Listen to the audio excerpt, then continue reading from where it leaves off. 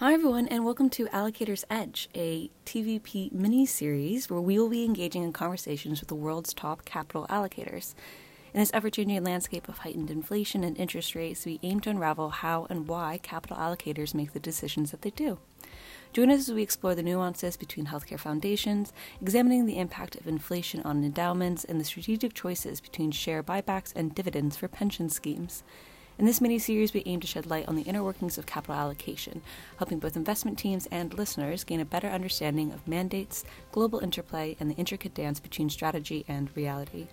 New episodes of Allocator's Edge will be released on alternating Thursdays, just as we've done with mini-series in the past. This is marketing material for financial professionals and professional clients only. The material is not intended to provide and should not be relied on for accounting, legal, or tax advice or investment recommendations. Reliance should not be placed on any views or information in the material when taking individual investment and or strategic decisions. Past performance is not a guide to future performance. It may not be repeated. Diversification cannot ensure profits or protect against loss of principal. The value of investments and the income from them may go down as well as up, and investors may not get back the amounts originally invested. Exchange rate changes may cause the value of investments to fall as well as rise. Investing in emerging markets and securities with limited liquidity can expose investors to greater risk. Private assets investments are only available to qualified investors who are sophisticated enough to understand the risk associated with these investments. This material may contain forward-looking information such as forecasts or projections. Please note that any such information is not a guarantee of any future performance, and there is no assurance that any forecast or projection will be realized. The views and opinions contained herein are those of the individual to whom they are attributed, and may not necessarily represent views expressed or reflected in any other Schroders communications, strategies, or funds. Any reference to regions, countries, sectors, stocks, or securities is for illustration purpose only, and not a recommendation to buy or sell any financial instruments or adopt a specific investment strategy. Hi everyone, and welcome back to Allocator's Edge. In this episode, we are joined by previous TVP guest, Dan Mikulskis. This time, he is joining us as the CIO of the People's Pension Trust. Last time, he appeared as a consultant at LCP. But in his new role, Dan leads the investment team which oversees the investments at the members of the People's Pension, with an AUM currently sitting at £21 billion.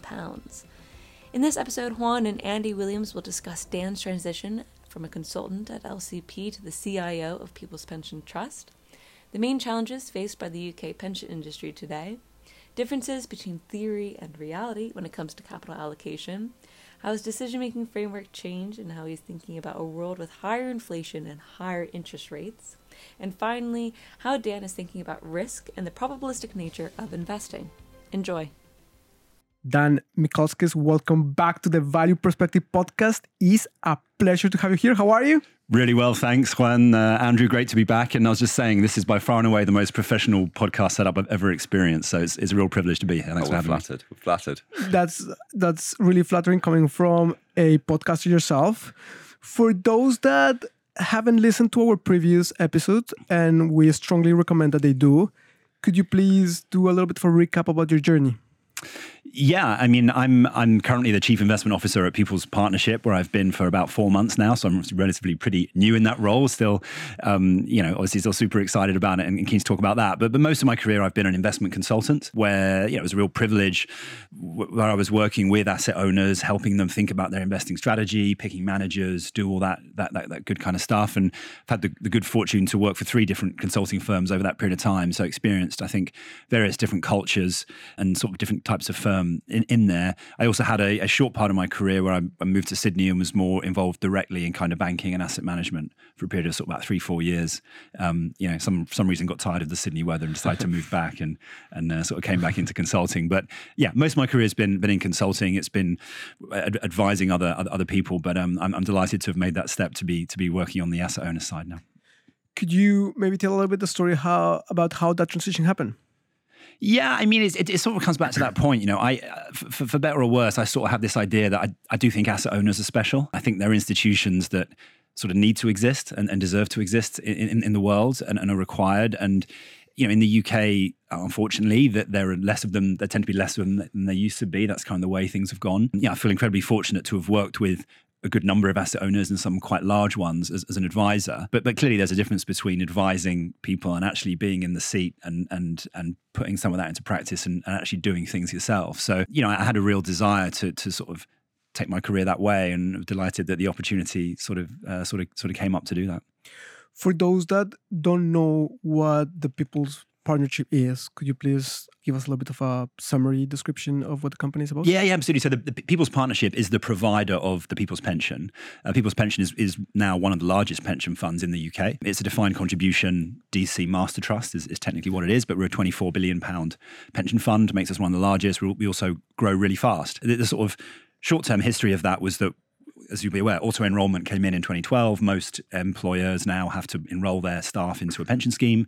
And for 100,000 employers around the country, they use us to do that. So we have about 6 million underlying sort of customers, underlying people who've saved into a pension through the People's Pension and continue to do so. So we grow somewhere between £3 and £4 billion per annum every year.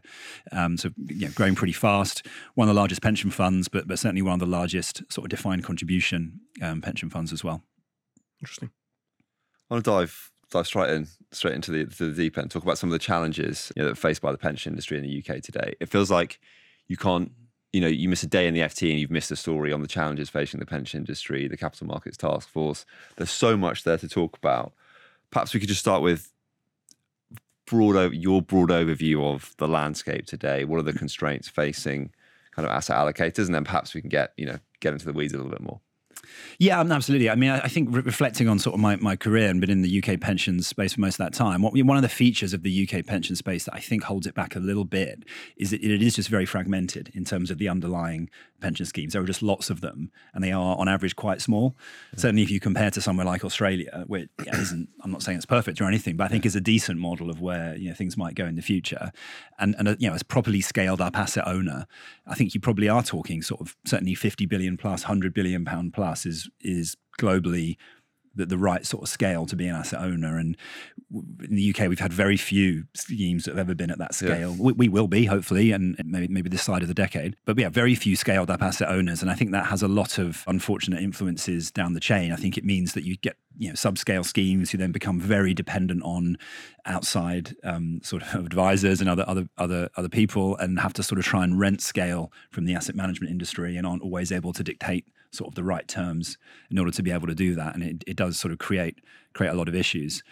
And that's changing a little bit there's now a decent amount of scale in some of the sort of DC master trusts. I'm very aware, by the way, it sounds like I'm absolutely talking my own book there, coming from one of the larger master trusts and banging on about scale, right? So there is a little bit of, well, he would say that to it. I mean, I sort of take that on the chin, I guess. But I do think scale is an issue. And so that sort of, and that's not a controversial statement, I don't think, by the way. People recognize that. But I do think that it should be a high priority to try and address that before trying to address other things, which I think naturally would come with scale, right? Whereas there tends to be sometimes a tendency to try and address things in a kind of shortcut way because we have a fragmented system, whereas simply trying to get a scaled up system it's a bit underappreciated how many things that would address along the way. I think, it's a whole other podcast, right? But it is just very an interesting time in how the UK is looking at, as you say, Australia, looking at Canada, looking at these other areas. And, you can go onto an Aussie superannuation, you can see like the 10-year performance on the website. What's right, what's wrong is just something that it's a huge headache for everyone, but if we get it right, it's fantastic. But as I said, podcast for another day, perhaps. Yeah. So bringing this back to you, more specifically an asset allocation. Yeah. What are your sort of overarching beliefs when it comes to asset allocation? Do you have any sort of rules of thumb? Is there any sort of, or even rules of thumb aren't great for us because we talk about process a lot, or even just points of process that you aim to always stick to and kind of instill in your team? Yeah, I mean, it's a great question. I think investment beliefs are really, really important, actually. And maybe my first belief is that investment beliefs are underappreciated, right? And I've said before, and I think I might have said it when we spoke last time, that the test of a good investment belief is if someone could equally reasonably take the other side of that same belief, and that could also be a credible belief, right? That I think is a top class investment belief, right? As in the opposite of it could also be very, very viable. Most investment beliefs you see around are not that. They're statements of the obvious. Yeah. But there's also a third category in the middle, which is kind of things that most people might agree are true, but you just want to prioritize much more highly than other people, right? So I think I have beliefs that fit into all three of those categories. That first test is quite a high bar for a belief. But if we start with the kind of lowest level beliefs, the kind of beliefs that everyone says all the time, And sometimes you do have to say them. So yes, diversification. Yes, I believe that risk and return are related. Yes, I believe that past performance is not a guide to the future. Those are the kind of obvious truisms. But I do think you kind of need to get beyond those. Then there's that category of things that other people probably would say are important, but I do think deserve more importance. And a lot of that is around things like your investing environment. The environment you put around yourself, you choose to put around yourself and your team really matters. So things like how often you're looking at performance, what performance you're looking at, how often you're talking about investment, how you think about the investment world, how you slice up your asset classes. A lot of that people sort of take for granted, but I think you do need to be quite intentional and deliberate in how you do that, and how you actually architect your investment process, I think is a really big thing. Again, I think we mentioned it last time, but little things like what's on the first page of the performance report. Is it some mumble about what the Fed did last month and the 3-month numbers, or is it a reminder of what the long-term beliefs are and what your 10-year numbers are, kind of thing? Something as simple as that, whether we're talking asset manager or asset owner, kind of, it doesn't matter. Stuff like that, I think, actually is really, really important, and is something that's sort of worth focusing on. But if we sort of get to maybe some of the highest quality types of beliefs, right, there's sort of things that some people might take the other end of, or my sort of more controversial kind of views, because I think that's where it gets a bit more interesting. One of them, I think, I'd say, any single prediction is quite unlikely to be correct, right? And so you should tailor your asset allocation accordingly, i.e. your outcomes shouldn't turn on one prediction sort of being right. I think that's sort of quite an important thing. And they're sort of related to that. I think the market cap weighted index embeds a lot of useful info into it. I think it is a little bit underappreciated how well the market does at wrestling with the big issues of the day and coming up with a judgment on how to allocate capital. I'm not saying it's perfect and that everyone should invest passively, right? Mm-hmm. I think the market, you probably can beat the market index in certain ways, sure. But I think you need to have some respect for that market cap starting point, and it actually gets you quite far in the investment process using that as a kind of a sort of starting point. And the reason I think that's a good belief is because I know full well there are people who say the first thing you should do is throw the market index out and start from another thing. So at least that passes my test of a good belief, because you could get someone equally reasonable perhaps who starts from the other end. So I think there you're sort of getting at something useful. I'm not sure equally reasonable, but you've got someone opposite you who probably does start at the other end there. I wanted to follow up on that and get a little bit of your sense and views on the whole debate about between active and passive, because it seems that to a larger extent, passive is kind of winning a little bit the battle between both camps, with a lot of people for very good reasons going passive, but also putting a lot of pressure on active. And we, of course, believe that active has a very important role to play. So how do you see that dynamic playing out going forward? Yeah, I mean, I've never really tried to cast it as active versus passive. I think that's a little bit passe. I think we're sort of past casting it in that way. I think a lot of asset owners would use both, probably, right? So trying to argue that one or the other is sort of better. Yeah, I think we were probably in a place where active management in general had gone a bit far, and there needed to be a bit of a rebalancing. Can I say what the right balance is? Like, obviously not, right? So that's the thing. I mean, I think there's some really interesting questions to be asked about what the move to passive sort of means for markets and for allocation and for efficiency and those sort of questions. But I guess from that belief, you can sort of infer that I'm broadly sort of passive-ish is kind of sort of where I'd start. But as I say, I'm not a efficient markets kind of hardcore efficient markets person that thinks you can't sort of possibly beat it. But it gives you a very good starting point. And another thing I think is underappreciated, obviously costs in investment do really matter. You can access market caps super cheaply. So it gives a framework for active management to operate in, I think, which is that if you do want to do active management, it better be very high active share. The worst thing you want is a benchmark hugger charging active fees, right? We can all agree on that. So that's the bit that's definitely gone. Then the question is, right, how much of your risk budget or fee budget do we want to place on active? And then where do we actually want to use that active management? And what's the right cost to pay for proper active management? I think then really, they are the better questions, rather than getting stuck in this mindset of, I'm going to argue that passive is always better than active. It's like, sure, passive is great. Active is also great. But if you're going to do active, it better be full on, high active share in a particular area, and be really focused and concentrating on extracting the most value you can from those managers. How does one think about this specific challenge in the context of fee budgets, and not only passive and active equities and fixed income, but my understanding is, and you'll correct me if I'm wrong, there is a regulatory push to try to get more pension funds to invest into alternatives, which by definition will have a different fee structure. Yeah, absolutely right. I mean, as you're probably aware, in the UK, there's a regulatory cap on the fees that we can charge to our customers in the default. We actually sort of self-cap at a lower level than that. The idea of a fee cap is sort of much maligned, I guess, but I quite like it, actually. I'm a sort of a advocate of it. I think it instills the right discipline in the conversations. I do think there can be a tendency in the industry to sort of wave your hands, if you like, at fees and make assumptions like, oh, the outperformance will probably roughly equal the fees over the long term, right? A very common assumption that consultants use. And then unfortunately, the logical consequence of that is you end up paying any fee you like and you're not sensitive to fees. So I think having a discipline on fees is really important. So having a cost cap is essential. And then you can have that budgeting mindset to think, right, how much headroom do I have? Can I do fee arrangements where I really benefit from the scale? So that if I'm getting a lot of assets with a manager, you want those fees to be really tailing off. How much headroom does that give me to sort of do other stuff? And it comes back to my point about scale. I do think that at the right scale, you can do pretty much all the investment strategies you might want to do, active, passive, illiquid, what have you. I do think you can do all of that in a pretty fee-constrained way at the right scale. What you can't do is do all that in a fee-constrained way subscale, which I worry is where things are trying to be pushed in the UK at the moment. And that's where you then end up trying to come up with the wrong answer, which is let's change the cost cap. Whereas, as I say, I think if you're a properly scaled up asset owner, you can get the right terms with your fund managers and the right kind of sharing of scale and those sort of things that would enable you to do pretty much all you want, maybe most of it or all of it. So yeah, I certainly come back to saying that fee caps are really important because being on the asset owner side, it makes you think in the right way in terms of how you're spending that sort of budget. But it's not necessarily super negative for active managers is what I'm saying, because if the owners are scaled up, at some point there'll be some budget for that potentially. How does alternatives entering the picture changes that landscape? Yeah, I mean, I think, again, the fee cap thing focuses you on the right question with alts, right? Which is, what are you really getting for your fees? And are you experiencing a fair share of economics with the managers?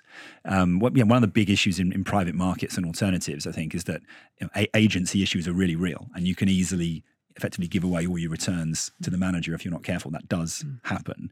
And so you've got to make sure that doesn't happen. In liquid markets, that's much less likely to happen. In passive, it pretty much never happens. Even in active liquid markets, that's where fees are.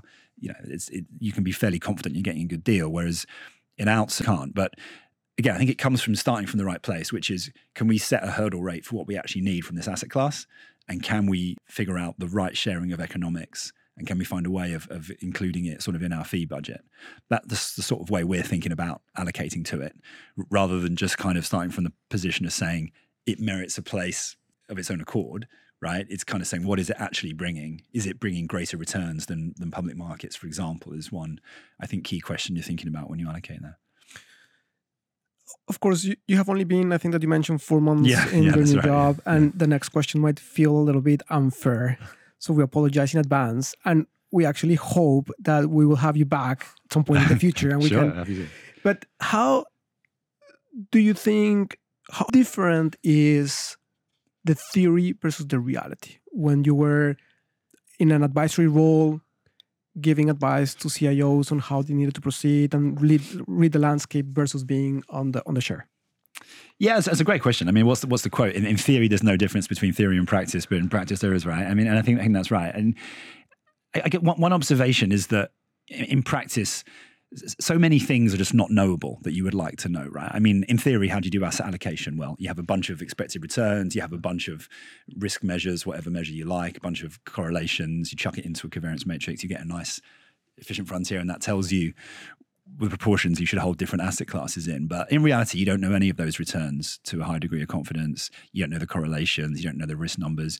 You don't even necessarily know what risk measure you should care about, right? I don't know that we should really care about volatility in our funds, to be honest with you, as opposed to other risk measures. Those are often single period. We care about longer term. So and I think those issues do undercut those classic kind of asset allocation models to quite a significant degree. And one thing I've noticed is being on sort of the other side, as it were, when I was at consulting firms, we put a lot of time and effort into coming up with those assumptions and those models, and I think they were good models and good assumptions, right? I think in the main they were certainly arrived at, honestly and reasonably. But you get very attached to your view of the world, your set of return assumptions, your model, and you can almost get too carried away with that's the way to look at the world. Whereas now, we take kind of a panel approach, so we ask for expected returns from a range of managers and consultants and stuff, which is a really interesting exercise because there's just a really big range. And it's all in the detail. Like some managers might ascribe a higher return to European equities than US, some it's the other way around, some think Japan is higher, some Asia. So when you start getting to capital allocation, it's kind of once you take into account that range, it's just much fuzzier than you think when you're just looking at it from one perspective where you think what those expected returns are. Once you realize there's a huge range around those return numbers, I think you have a little bit more humility and you get a little bit less focused on those kind of point optimizations. And again, I'll come back to my favorite point here is that actually market cap is quite handy then, because almost binning the asset allocation optimization and just going back to something like market cap as a starting point is not the worst answer in practice, I think. Whereas in theory, I think was it Warren Buffett who said what works in practice but not in theory. I think passive is potentially something you could argue falls into that camp. But I think the market cap gives you a really good allocation starting point in practice, whereas theory would dictate that you do an mean variance optimization, you have an efficient frontier, and all that sort of stuff. So that's a few thoughts on theory versus practice. You made a transition to your new role at a point in time where a lot of things are happening in the market. There are always a lot of things happening in the market, but in this particular case, you are facing an environment where there seems to be higher inflation than before, which is driving higher interest rates. Yep. That's an environment that many people have not seen maybe for the last 25 years, a whole generation. Many people have never lived through it. How does that impact the way that you are looking at the landscape? Yeah, I mean, this is a great point, right? Because I think a lot of it comes to recency bias and trying to get away from that. We had a sort of a decade there of a very particular market environment, and that's kind of always the case. You have a market environment, it gets pretty stable for a while. We had low stable interest rates, low inflation, and very quickly we got shaken out of that environment. And I think a few points there. I realized how much stable features of an environment get built into the way people think and operate, and even get built into the models, get built into the metrics you look at, into the way people allocate and operate. And, once an environment persists for a decade, that's a lot of people's entire careers, right? So you can see why that gets built in there. And the LDI crisis, I think, was one example of that environment had got very deeply built into the models that were being used to create those strategies, and the changing environment sort of really challenge that. So I think it's really healthy to challenge recency bias. I think one of my other beliefs is that this time it's always different, really, a little bit different. I don't think there are that many immutable iron laws in investing you can always depend on, unfortunately. And so you do have to try and get away from that and think about, not depending too much on those sort of stable features of an environment, but to make the conversation a bit more concrete. I think some of the really important things for an allocator are: what's the long run level of interest rates likely to be in big economies? What's the long run level of inflation and volatility of it likely to be? Those are, in my view, some of the most important questions that we can wrestle with as an allocator. You spend a lot of time debating, is there going to be a recession next quarter or something? I think that those long runs, those are really hard questions, right? I'm not saying I can tell you the answer, but I think at least if you can grapple with it a little bit, because the long run rate of interest obviously goes to the long run returns on your fixed income portfolio, and long run rate of inflation affects the real returns you can generate, and that's what we're interested in. So we've been in an environment where those have changed a lot, but I think it's reinforced the need to address recency bias and kind of try and grapple with the right questions, and leave some of those nice stable features that we enjoyed for 10 years, try and leave that behind as much as possible and not sort of build it into thinking. How does people's partnership think about the sort of performance that you need to deliver? Is it measured in absolute terms? Is it relative to a benchmark? Do you have a set hurdle rate that you need to achieve over time? How does that work? Yeah, it's a great question. So it's real returns, basically. And again, just to sort of double back on some of our structural makeup, we mainly focus on our default strategy, which is where the vast majority of our underlying members channel their assets into our default. So we spend a lot of time thinking about how should we allocate that default. We also have various other options that folks can choose to allocate to if they want to. Relatively few people choose to do that. So we're very focused on that default and what that is doing. The performance target for that is currently CPI plus 2.5% per annum. And we also have a pre-retirement fund as well, which is for those folks sort of 10 years, in the last 10 years before retirement. Target for that is more like CPI plus 0.5%. Those targets don't change very often, but have changed a little bit. It's difficult, I think, because as a sort of growthy investor, inflation plus 2.5 ought to be pretty doable. But there have been environments recently where that's looked very, very hard. And recently it's sort of got a little bit better. So we are thinking in real terms.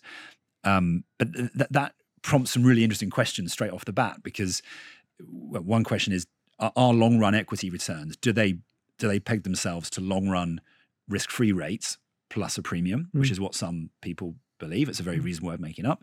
Other folks will say, no, it's all about inflation. You look at long run dividend growth, long run real dividends, long run real GDP, and you build up a real return number for equities, which then sort of floats with the inflation rate.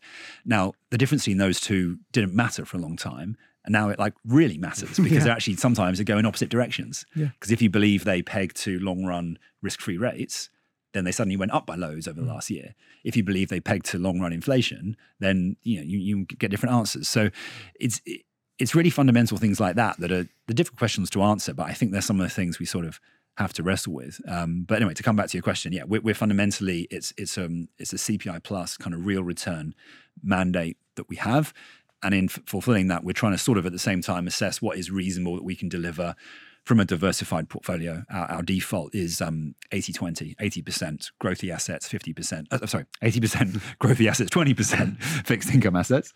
And we think that mix is sort of a pretty decent mix people to hold for that rate.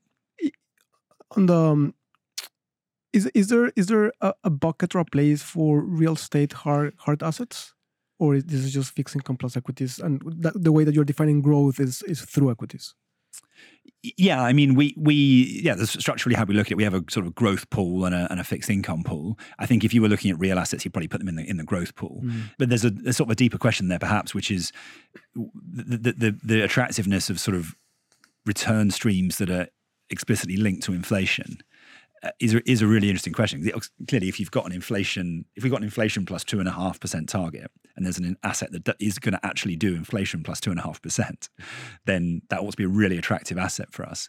And I think that thinking has changed a little bit with inflation being high, because when inflation was low and stable, it kind of didn't matter. It was like, well, call it inflation plus 2.5, call it cash plus 4. Those two things could sort of be used interchangeably. Whereas when that relationship gets broken, you suddenly do have to think about it a little bit more. Even things like index-linked gilts, obviously real returns on those looked really unattractive for a long time. They're actually changing a little bit. So it's a thought experiment for us. We might challenge ourselves to say, well, hey, what if real returns on index-linked gilts got to 2.5? What should that imply for how we're doing our asset allocation? So I think that is another example of something that's sort of changed in attractiveness. And in theory, we should be attracted to sort of inflation-linked return streams if we can access them in a way that offers good value for money. At the same time, there's pretty good long-run evidence that stock markets are going to do, inflation plus 3-4% per annum over the long term. That's not a given, obviously, but it is a pretty fair expectation given what sort of it was had over the last 100 years. Interesting. Just to dig into risk a little bit more. So the outcomes, I'll start that again. So in investing, we're thinking about outcomes in a probabilistic way. Yeah. We tend to be, or people should be. And yet there is sometimes a disconnect between the probability of outcomes and definite targets that you're going for.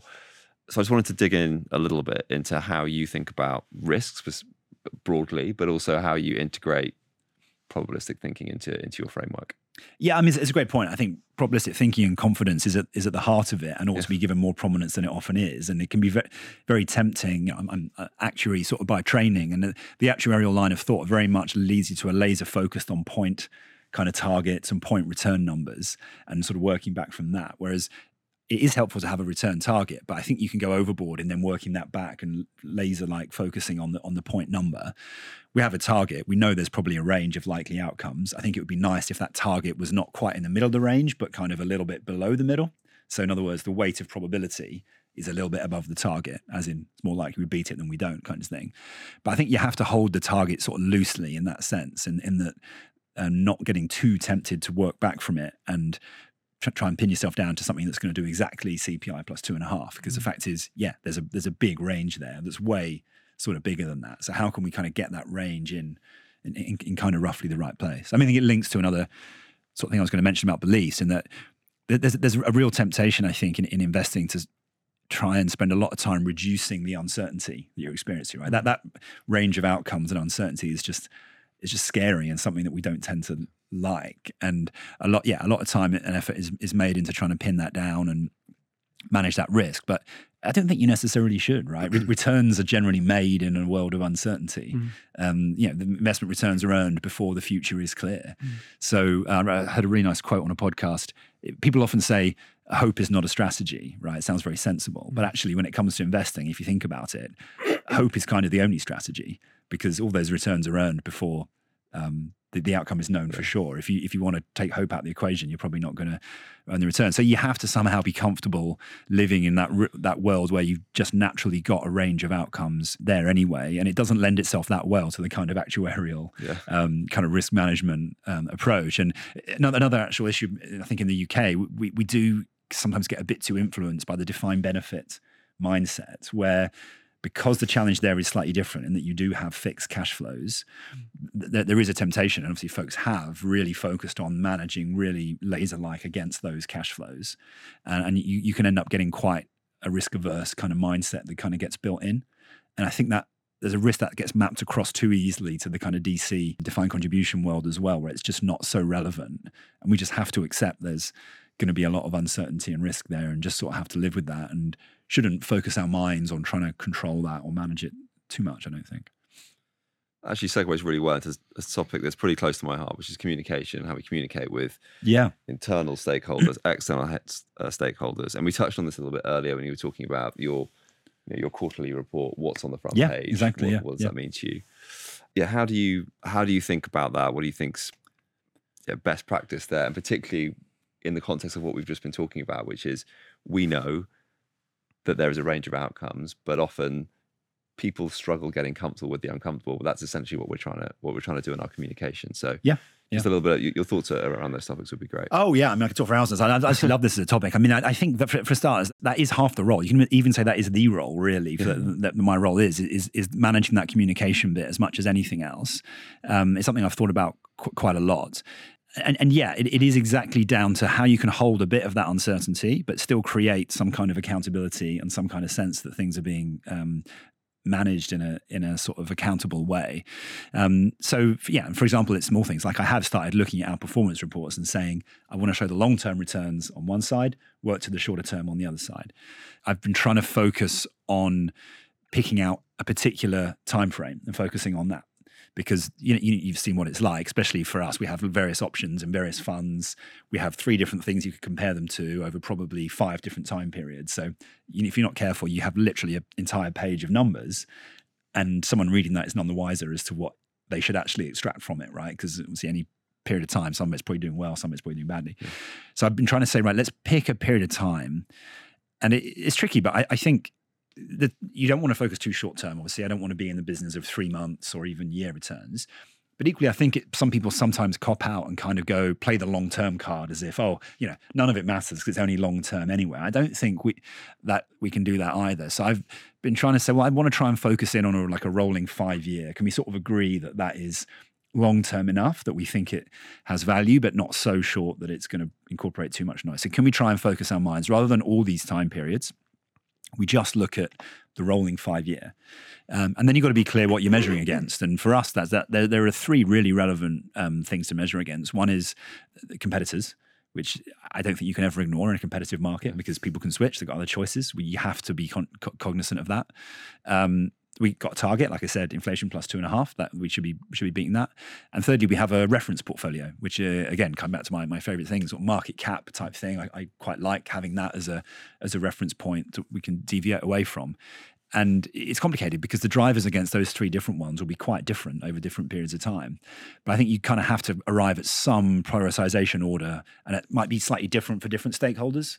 Some of my stakeholders will be more focused on competition, others more focused on sort of reference portfolio.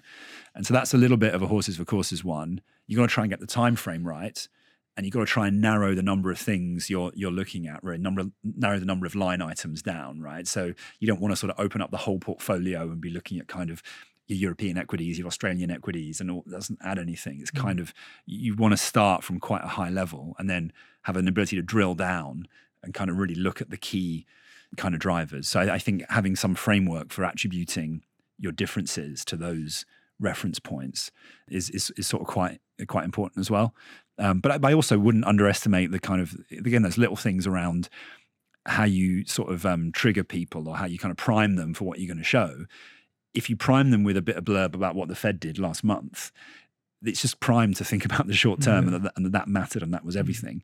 If you prime them with some long-term statement of what you're trying to achieve and the fact that, yes, we know there's going to be a lot of variability, I think it will just sit in a different way. So yeah, I think those things are very underestimated. I'm at an early stage of trying to develop those communication channels and get people sort of on board with kind of my philosophy of sort of looking at it. I mean, sorry, just to carry on, there's just so many other dimensions to it as well. It's often, people often talk about, we should look at risk-adjusted returns, right? And I don't love that. I think it can be a bit of a cop-out sometimes, talk about risk-adjusted returns. It's kind of, your returns were bad, so therefore you can get away with it by saying, but we took less risk, so risk-adjusted, But, people care about returns, full stop, I think, real returns. So, you've got to get alignment with your stakeholders about those things and then with your team as well and get in the swing of communicating things in that same way and then just trying to make some progress on those on those sort of key points.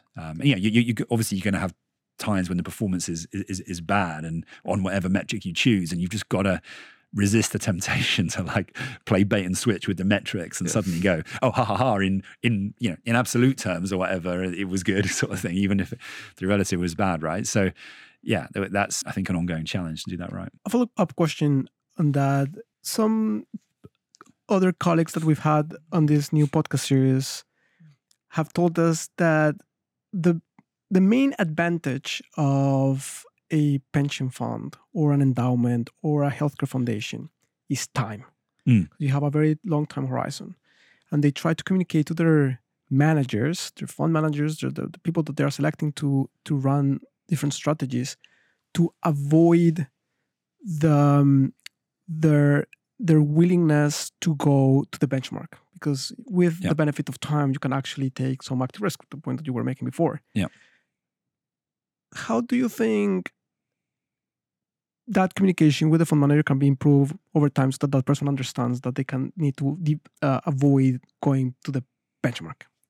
Yeah, I think it's a really good point. I think that point can get overstated a bit, honestly, because career risk is a thing. We're not all here for an infinite period of time. And I think sizing is what can really undo that. So you have to size those positions right as the asset owner to sort of get the manager to be able to basically survive for long enough, right? Because I might say to you as a concentrated active manager, here you go, why don't you manage 50% of the portfolio? And don't worry, we got no time horizons. We don't care about what happens over 5 years. We all know that if that underperforms over 5 years, that's going to be really tough to hold. Whereas if I've sized it right and said, actually, well, the more sensible thing was for that to be 5%, not 50%, and we knew up front that was going to be variable and we had other things alongside it that were going to be countervailing to it, then that's a more sensible setup for that long-termism to come into play, right? So it's all very well saying you've got a long time horizon. You still have to do the work to actually be able to sort of unlock the benefits of it, I think, right? And I think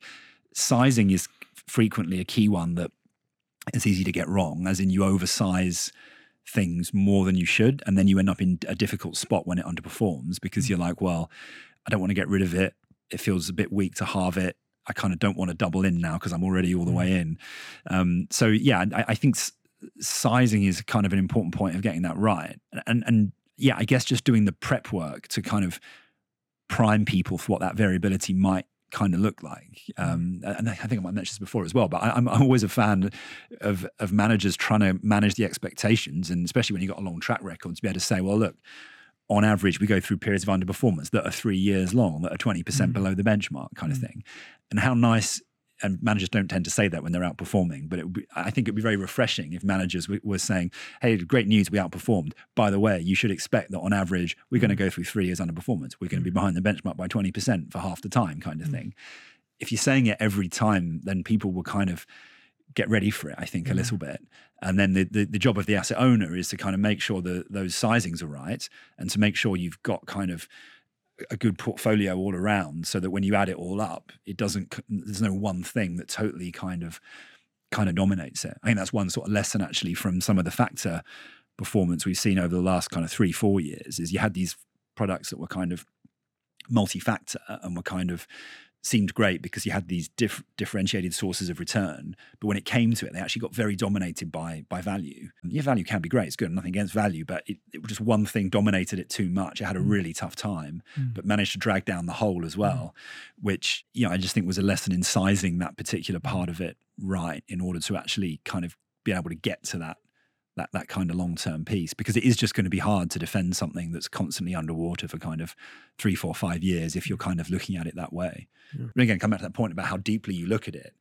If you got one manager that's a small part that's underperforming, you could argue there's no need to expose that to all the stakeholders. If the total is doing well, then there's no need to drill in because someone like Joe Wiggins would say, if you constantly drill in, something will always be underperforming. You'll always be tempted to shuffle that out and put something else in. Whereas if you can, again, to unlock that long-term mindset, if you can kind of be strong enough to say, no, just looking at the total, we know there's stuff in there that doesn't look great, but that's the whole point of this whole thing, and kind of just focus people on that total thing. I think that is important, and which actually connects to another one of my sort of core beliefs as an asset owner. As an asset owner, you have to kind of own your convictions. I think I'm quite adamant about that. You've got to take that responsibility on yourself and own the conviction and all the stuff you're doing. If you're constantly exposing all those underlying line items to your stakeholders and stuff every time, it's almost like you're trying to sort of push that choice onto them a little bit. Whereas I kind of think, me as the CIO, us as the asset allocation team, we have to own all those bits and really stand by them rather than just kind of exposing them all and letting a stakeholder just decide they want to shuffle that bit out because it's kind of not done very well, if you see what I mean. So I think there is a real responsibility on the asset owner to set things up the right way to actually unlock the power of that long-term thing, because it is said a lot. I think can be overstated, and it's not just a given that that just materializes as a benefit. Dan, we are coming to an end to our session, but before I ask you our final question, I have to ask you if you're going to go back into podcasting. It's one thing I've missed a little bit. We were just saying before we went on air, weren't we? I really enjoyed the time I spent working on the podcast at LCP, Investment Uncut, which is still going. People can check it out. I really enjoyed that. Got a lot out of it. Was really grateful for the opportunity to do that and what I built sort of with Mary, my co-host there. So that was great. I do miss that a lot. It's not currently part of my sort of role to do it, to be a podcast host all the time, but you never know. Maybe I can be a guest on a few things and kind of get my podcast hit that way. I still listen to a lot of podcasts, by the way. I'm still a bit of an avid podcast listener. Well, we have to thank you because thanks to you, we had on this podcast one of our favorite guests, Stacey Havener. Ah, yes, you did. Yeah, of course. And she was a host and a guest, and we had a great time with her. Dan, on the last time that you came to the Value Perspective podcast, you gave us a couple of book recommendations. Yeah. One of those was David Grohl's autobiography, which was absolutely fantastic. And I remember saying, I did. And I remember saying that that had been the sort of book recommendation that we were not expecting to hear. So this time around, we are hoping to get some new ideas from you. Yeah, I'm not sure I can do as well as that. That was exceptional. And I should say we were talking before we went on air. I've got two really young kids, as you know, one and 3 years old, same as you, Andrew, as you were saying. And so my reading is in a bit of a bear market, shall we say, over the last little while. It's a bit tough. It's been lovely period of time with my two little boys, but I don't get to read as much as I have. But having said that, I have got a couple of recommendations for you. So I think one of them is really appropriate for this time of year, and one of them is probably one to sort of stick in the bottom drawer for a particular time, and I'll explain why. So the one that's appropriate for this time of year is a book I read about a year ago called 4,000 Weeks. I would describe it as a sort of book on life philosophy, and the basic gist of it is the guy who wrote it describes himself as a sort of reformed productivity guru.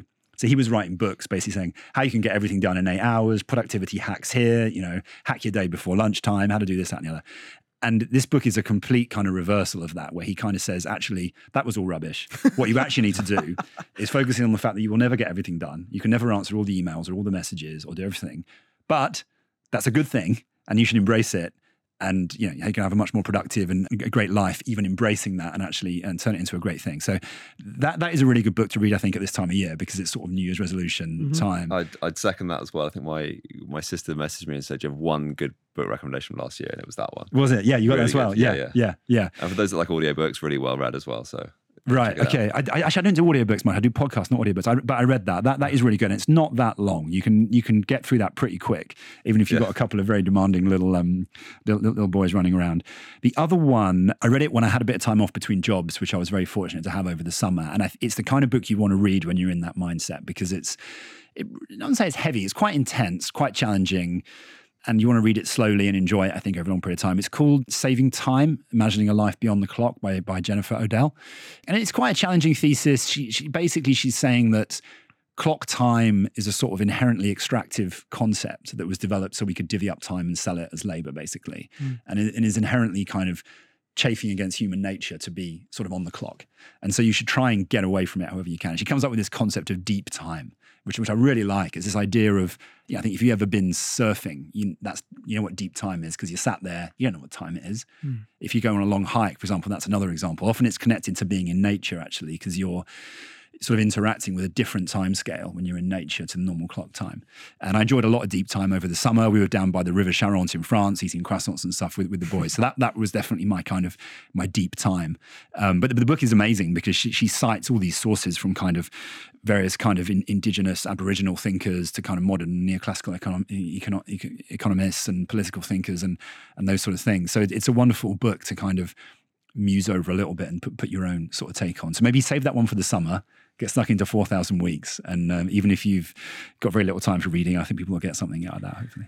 I have to say that as a father of a 7-year-old and a 5-year-old, the amount of time that you allocate to reading doesn't really recover that much. But you only have hope. Dan Mikulskis, long-term view. Thank you very much for coming back to the Value Perspective podcast. It's been an absolute pleasure. Thanks so much for having me. Yeah, thank you.